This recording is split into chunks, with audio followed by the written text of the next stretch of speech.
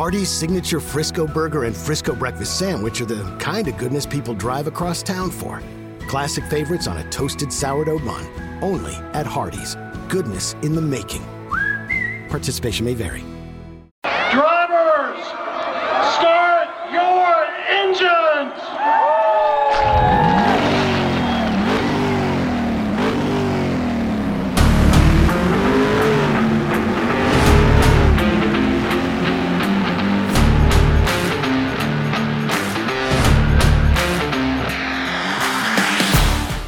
What's going on, everyone? Welcome back to the Fantasy Alarm NASCAR DFS podcast, streamed through the Better Sports Network. I'm Dan Malin, joined as always by the FSWA three-time NASCAR Writer of the Year, Matt Sells. Matt, we are previewing Sonoma this week, but I did want to get your thoughts on last week's race at Gateway.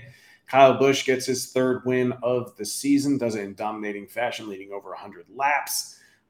Curious what you thought about the race itself. The racing wasn't awful. There was some passing, but overall tire strategy didn't really come into play. Tires didn't matter at all. I can't believe Eric Almirola thought he might be gaining a little strategy late in that race by being the only person to pit, but tires didn't really matter. And overall, that's kind of been a big complaint by the drivers with this tire combo this year on short, flat tracks. Yeah. I'm right there with you. I thought the racing was pretty good overall. I thought Fox's coverage was lackluster to not show mid-pack passing and racing.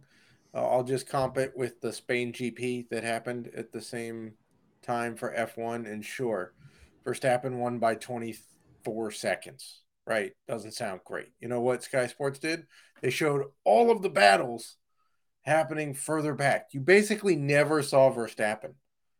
Even though he won the race, you basically never saw him because they were showing all of the fights and strategy for second and third and further back. And I think Fox, and we'll see what NBC does. Usually they do a better job when the handoff happens.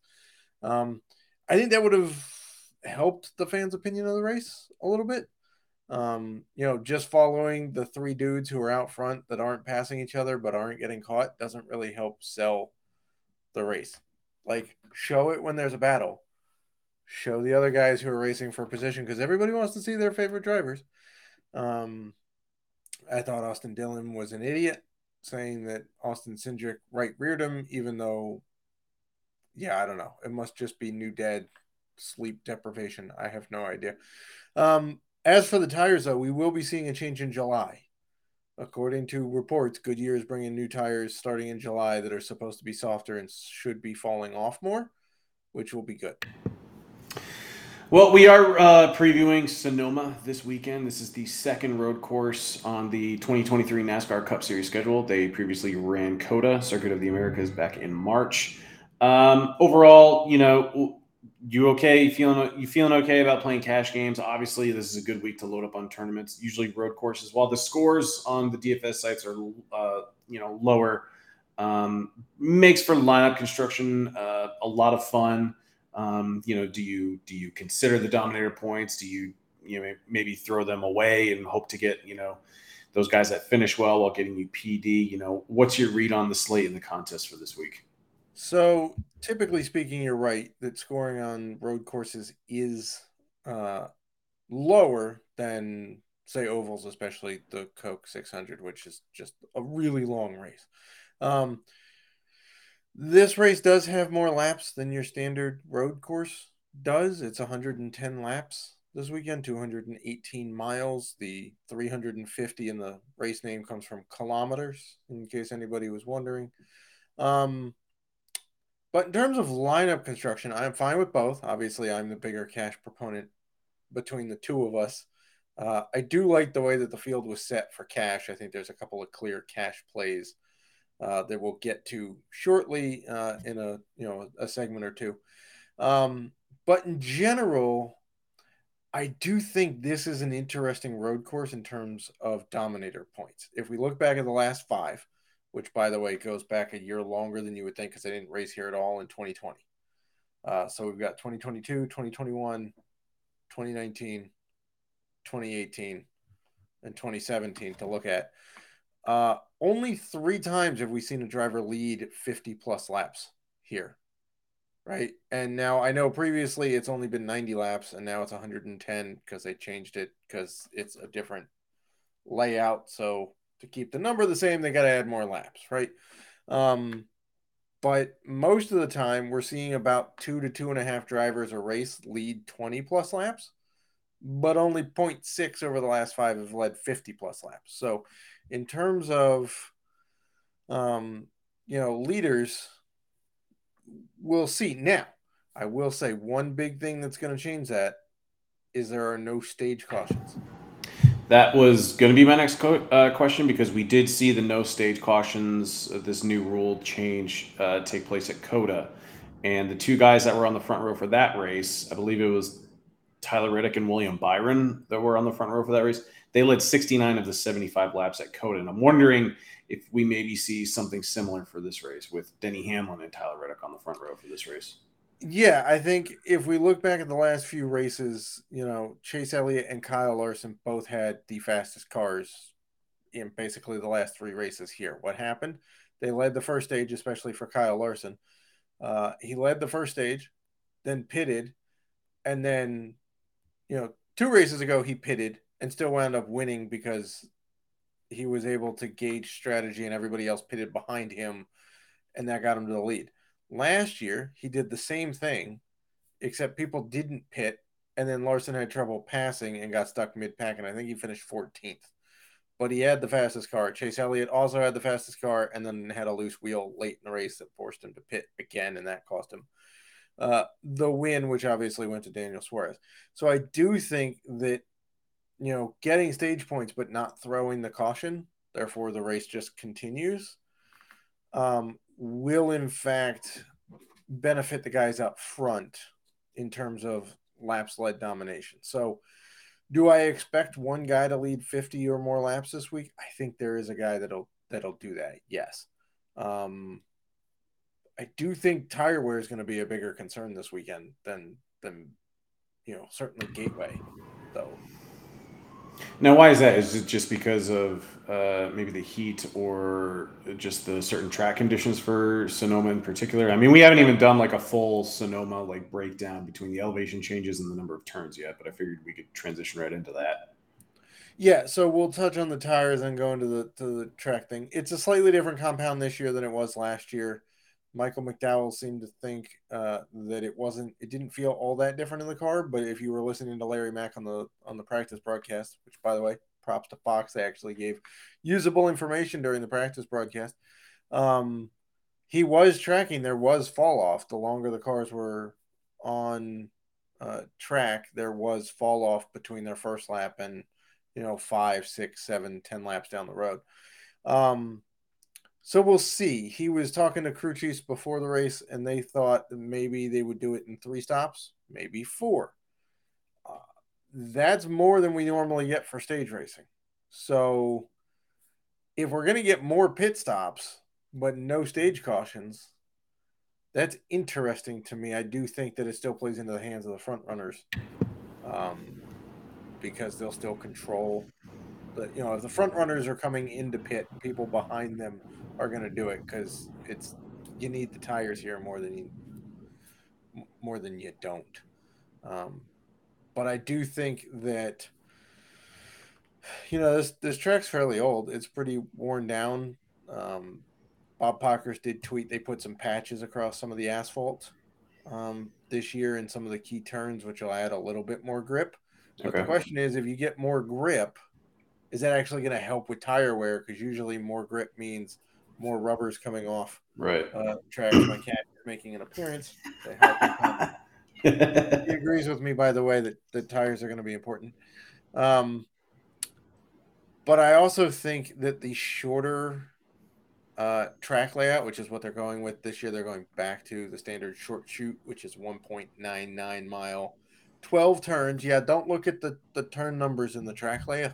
Excuse me, in the track diagram, because they're numbered all. They have like 8A in the S's and like Yes, 3A. if you just Yeah. physically count them 1 through 12, there are actually 12 turns in this layout.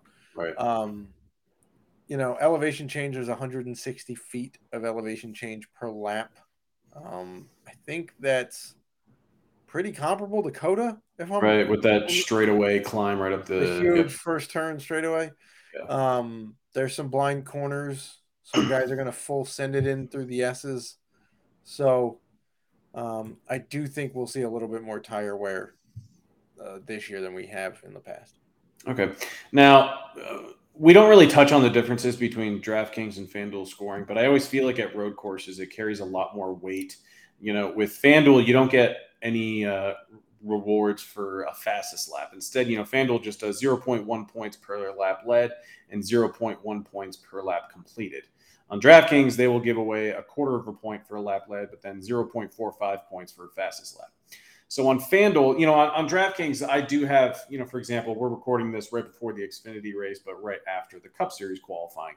And so for a lot of my Xfinity Series lineups, I have a lot of Kyle Larson because he's on the pole and he had the fastest car by a country mile. It's It's unbelievable not even how close. He's a second faster than the dude starting second in the yeah. Xfinity race. So I'm more inclined to try and maybe target dominator points and win equity on DraftKings. Whereas on FanDuel, it's like I'm more inclined just to look at win equity, guys that are offering PD, and just overall like good finishing position. Is that kind of where you're at as well? Just we don't really care about the laps led on FanDuel because they don't matter as much this week, nearly as much as they will for a track like a Dover, a Martinsville, or Bristol. Correct. Yeah, they're like the points in Whose Line Is It Anyway, right? They give them out and they really don't matter. It is interesting that you asked for the difference because in the playbook this week there will be charts for DK points by starting spot and FanDuel points by starting spot. This is taken by looking at the last 5 races at Sonoma. Disregarding the driver and just going based off starting spot. Doesn't matter why they started there, how they started there, who started there, the make of the car, whatever. It's just the guy that started on the pole averaged this over the last 5 races. The guy that started 38th averaged this over the last 5 races. So it is pretty interesting though, because considering the difference between having laps led, fastest laps, whatnot. It doesn't really make a difference this week between FanDuel and DK, to be perfectly honest. If we look at, when you see the charts, a lot of the starting spots rank about the same on both sites. For example, the pole sitter here has ranked 18th in DK and 16th on FanDuel in terms of points per race. Guy starting second has ranked 3rd on DK, 4th on FanDuel. Okay. Interestingly enough, the guy starting 23rd has ranked 1st in points scored per race on both DK and FanDuel. Not saying that you automatically plug in the dude starting 23rd. Okay. Just saying that on average, it is the best starting spot. Why? Probably because somebody screwed up qualifying who should have been in the top 10 and worked their way up and made it. But it is interesting that a lot of them are similar between DK and FanDuel, and that's probably because there's not a whole lot of laps led, so it's not like there's a ton of points to be gained there. All right. Well, DraftKings has added starting positions to the driver after we have just finished qualifying. So, I think we can finally dig into the driver pool and the driver preview. We do have some road course specialists that do get priced up a little bit on weeks like this. AJ Allmendinger is always going to be priced over $9,000. Hasn't had great results in the Cup Series of late on road courses, but he is starting 5th. Strangely enough, he's starting 5th for both the Cup and Xfinity Series race. But at the same time, we haven't really seen him live up to those expectations aside from the Cup Series race 2 years ago at Indianapolis when they ran the road course and he won it. It was a chaotic race, though. Not much that you can really take away from that. Started 7th at Coda, finished 34th, but how likely is he to go out and maybe get between 40 and 50 points on DraftKings, which ideally is kind of what you want from a driver in his price range on a road course? For Allmendinger, I think it's pretty reasonable. I mean, he's starting 5th, right? So on DK, that's 39 finishing points, right? So even if he starts 5th, even if he finishes 5th, it's 39 points. So it's pretty close to the 40 that we're looking for, right? Like, it wouldn't hurt if he goes out there and throws out some fastest laps, which, look, I think he can. You give that guy some fresh tires and an open track. I think there's no reason why he can't go and set a couple of fastest laps. There's a shot he may, in a pit cycle, lead a lap or two, which certainly helps. If he moves up a spot, look, finishing fourth would get him 40 points plus one for the PD. That's 41 points. And then if you add in a couple of fastest laps, that's almost another point. It's not like it's that hard to see him getting to 42 or so. Does he have win equity? I'm not sure he's got the car to win, but we've seen him win in worse equipment. Look, his lap averages were pretty good. So he's going to be popular. I don't think the price is going to deter people. There's, I think, plenty of value plays, as you'll see in the playbook, that can help you sneak in another guy over 9,000 pretty easily. I do wish he was starting a little further back, but that would also make him more popular. So it's kind of like a double-edged sword there. Yeah. Other noted road course drivers, Tyler Reddick is quickly becoming the best road course driver in this series. Since NASCAR switched to the next-gen model, he has won 3 road courses. He won one Road America last year. I think he also won Indianapolis, and then he won COTA this year. He is starting on the front row, as we mentioned earlier. I alluded to it, what we saw at COTA with Reddick and Byron leading a majority of the laps, both those drivers starting on the front row. Do we expect... By the way, Reddick had to do that through like 6 restarts. There was a ton of restarts at the end of that race that he held everybody off at. Right. Good. Yep. Each time. And ultimately led 41 laps, had 13 fastest laps. It is his only win of the season. Came close at winning another at Bristol Dirt. But, we're on a road course. We're going to get to Chase Elliott, Martin Truex Jr., but, do you feel pretty good about Tyler Reddick being the favorite now to win the race that Kyle Larson is starting 16th? Yeah, I do. I mean, he's so good at road courses. His team owner, Denny Hamlin, jacked his setup for the race. He admitted to it during practice. He said, I've not been good in the next-gen car on road courses because it's brought out some of my flaws. So I asked Reddick for what his setup was, because now he's, in our Toyota camp. And then he went out and landed on the pole. So I think Reddick's got the right setup. He's, second, not that far behind Hamlin. I think he's quite honestly going to beat him through the first set of turns there. Yeah, there's no reason not to play Tyler Reddick at this point. I think you basically have, not that he's a must play, but I do think that so many people are going to play him that if you're fading him, you really better hope something happens to him, because otherwise you've got no shot at making the money, I would assume. Do you think... Kind of, but I mean, he's probably going to be the driver in the 10K range that I'm heaviest on. And I'm not even looking at the Dominator points. I'm just looking at win equity, especially without the stage breaks. That just makes me feel even better about him leading more and more laps. Larson, I'm going to guess, probably works his way through the field perfectly fine. Just, the car was fine in practice. It just didn't make the top 5 in the qualifying session. Basically. And he so went in a little heavy on turn 11 and screwed up his entire lap. Yeah. And so, I'm actually curious to see what the sports books do with Larson now that he's starting outside the top 15. I'm curious if they do get a little bit longer on his odds. I saw him going off at plus 450 in some books.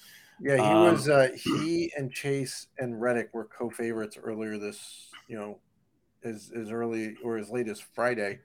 Those 3 were basically co-favorites in the books. And to tell you, I'm looking at them right now. And Larson, I'm not sure if they've adjusted quite yet, because Larson, Chase, and it's Larson, then Chase, then Reddick, which I would assume would adjust, because there's no way that Reddick should be behind those 2, starting well ahead of both of them. How likely do you think it is that Denny Hamlin can go out and maybe lead the entire first stage? He's especially when his employee and far better road course driver in Tyler Reddick is starting right next to him. I'm under the impression that Reddick doesn't really have any issues getting around him at some point. Yeah, I think Hamlin may, if Hamlin beats him through the first set of corners, I think Hamlin can hold him off for maybe 5 laps. Yeah. And then Reddick's just going to close the gap and set him up in a corner. and get past him. So I'm not putting a whole lot of lap sled chances on Hamlin. He's admitted he's not a very good road racer.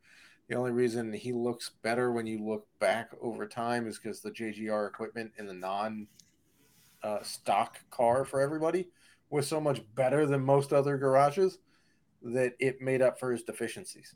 Right now that everybody's basically on a level playing field, he self-admitted he's not.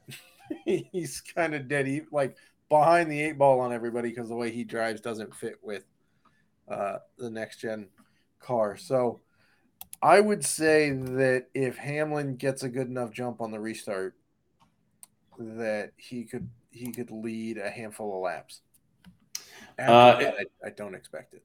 If we aren't considering Denny Hamlin or Tyler Reddick, which is kind of insane, is Martin Truex Jr. going to be the next Toyota that we look at? Because the Toyotas at this race in particular a year ago were an absolute disaster. They were terrible. Missed on the setup. But this year, they clearly looks like they've righted the ship. Martin Truex Jr. is 8,800, starts 8th. And so even if he doesn't go out and lead laps necessarily, he can still go up, finish top 3, top 4. And with that PD and the good finish alone, he can still be good enough to be in the optimal lineup. Or, he's a guy that you can build with Tyler Reddick or Denny Hamlin and maybe try to eat up as many of those dominated points in a good finish as well.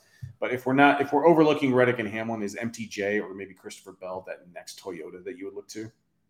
I would look to MTJ before Bell. I think Bell is solid, but I don't put as much domination upside with him as MTJ. Look, if we're going to look at a couple of stats this week, more so than average finish, because I think stage breaks, played a role in average finish for some guys, more than others. So we're going to look at green flag speed and late run speed. Basically, how fast are you late in a green flag run? Because remember, on road courses, single car spins aren't cautions.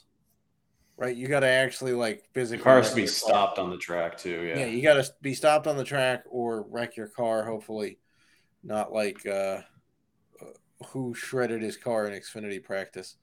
Alfredo. Kind of surprising he damaged it that bad in a road course practice. Yeah, that was that. I mean, he sheared off half the car basically. Yep.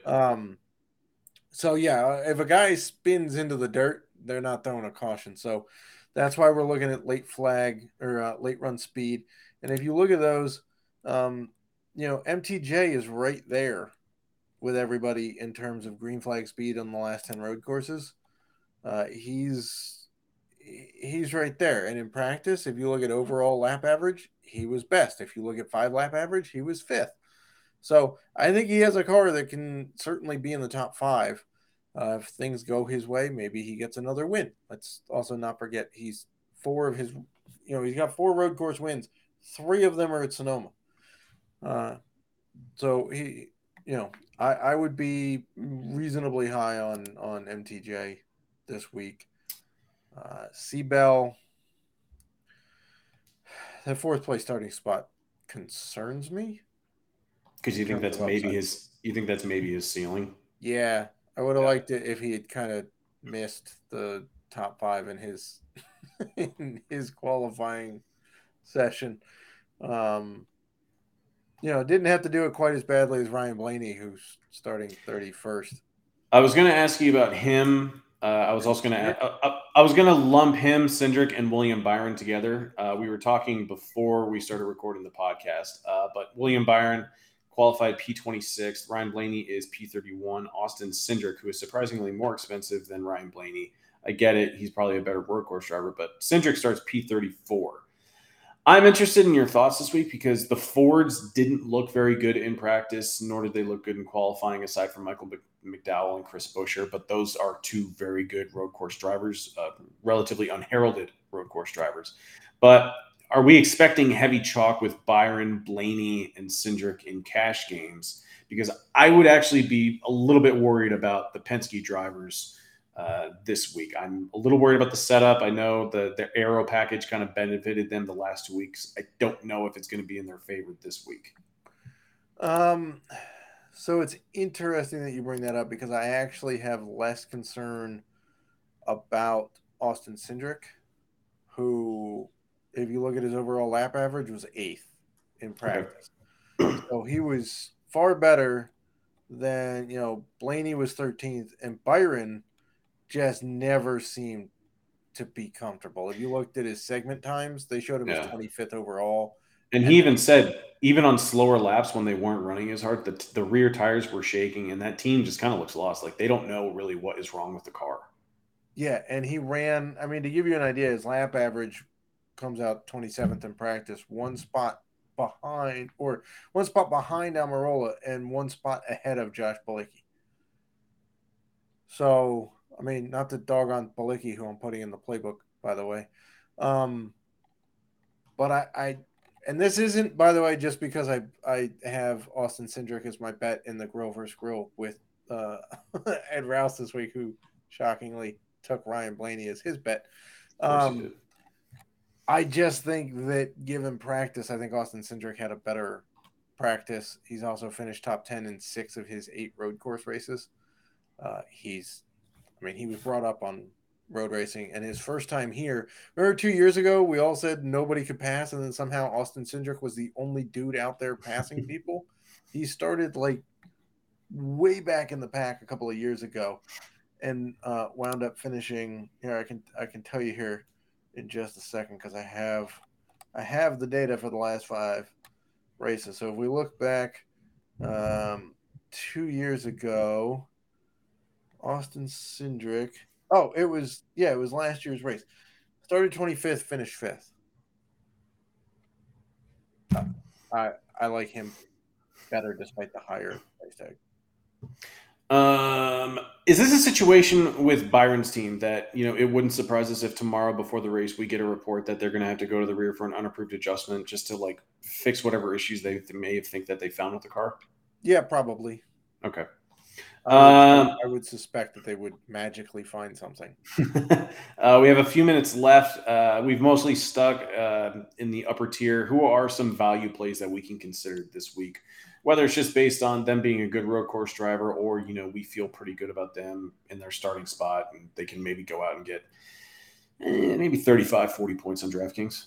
Yeah, I think LaJoy is back in play this week. I know he had a disappointing time in the 9 car. I just don't think he was comfortable in that car. I don't know that it fit him.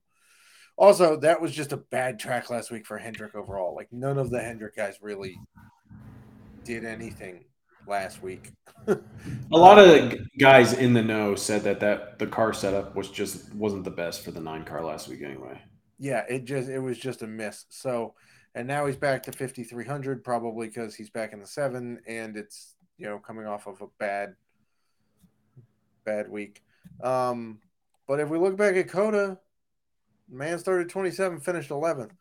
LaJoy is actually a sneaky decent road racer. He's 5,300. That's way too cheap for him. Do not play Noah Gragson. I know it says out on DK. He is out of the 42. Don't play Grant Enfinger either. Guy's just figuring out the track. Like, not to mention that car has sucked all year. Zane Smith, I think, is playable. He's in the 38 again. That car with Todd Gilliland piloting it, finished 10th at Coda. Granted, there was some attrition there, but it was running very well all day.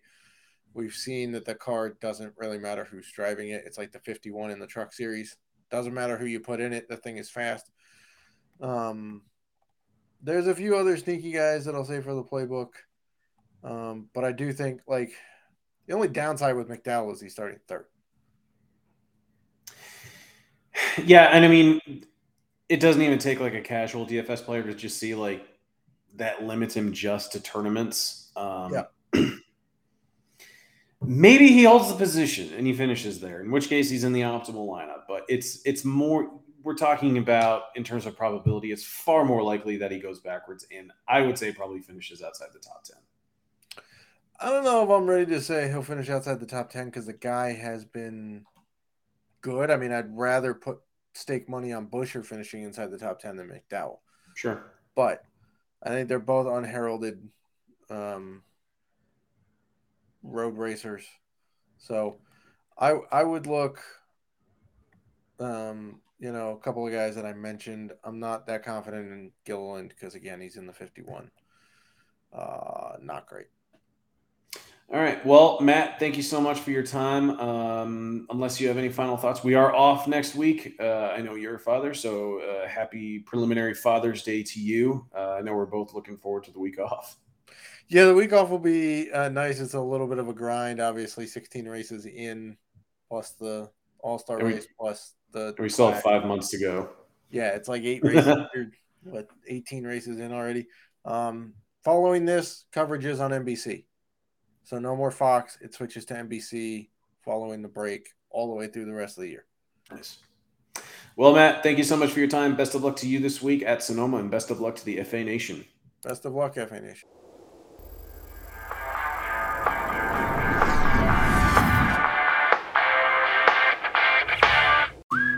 Hardee's 2 for $5 breakfast bake goodness into your morning. Choose a biscuit with sausage and egg, biscuit and gravy, or French toast dips. Any two, just $5. Hardee's, goodness in the making. These items only. Price and participation may vary. Tax not included.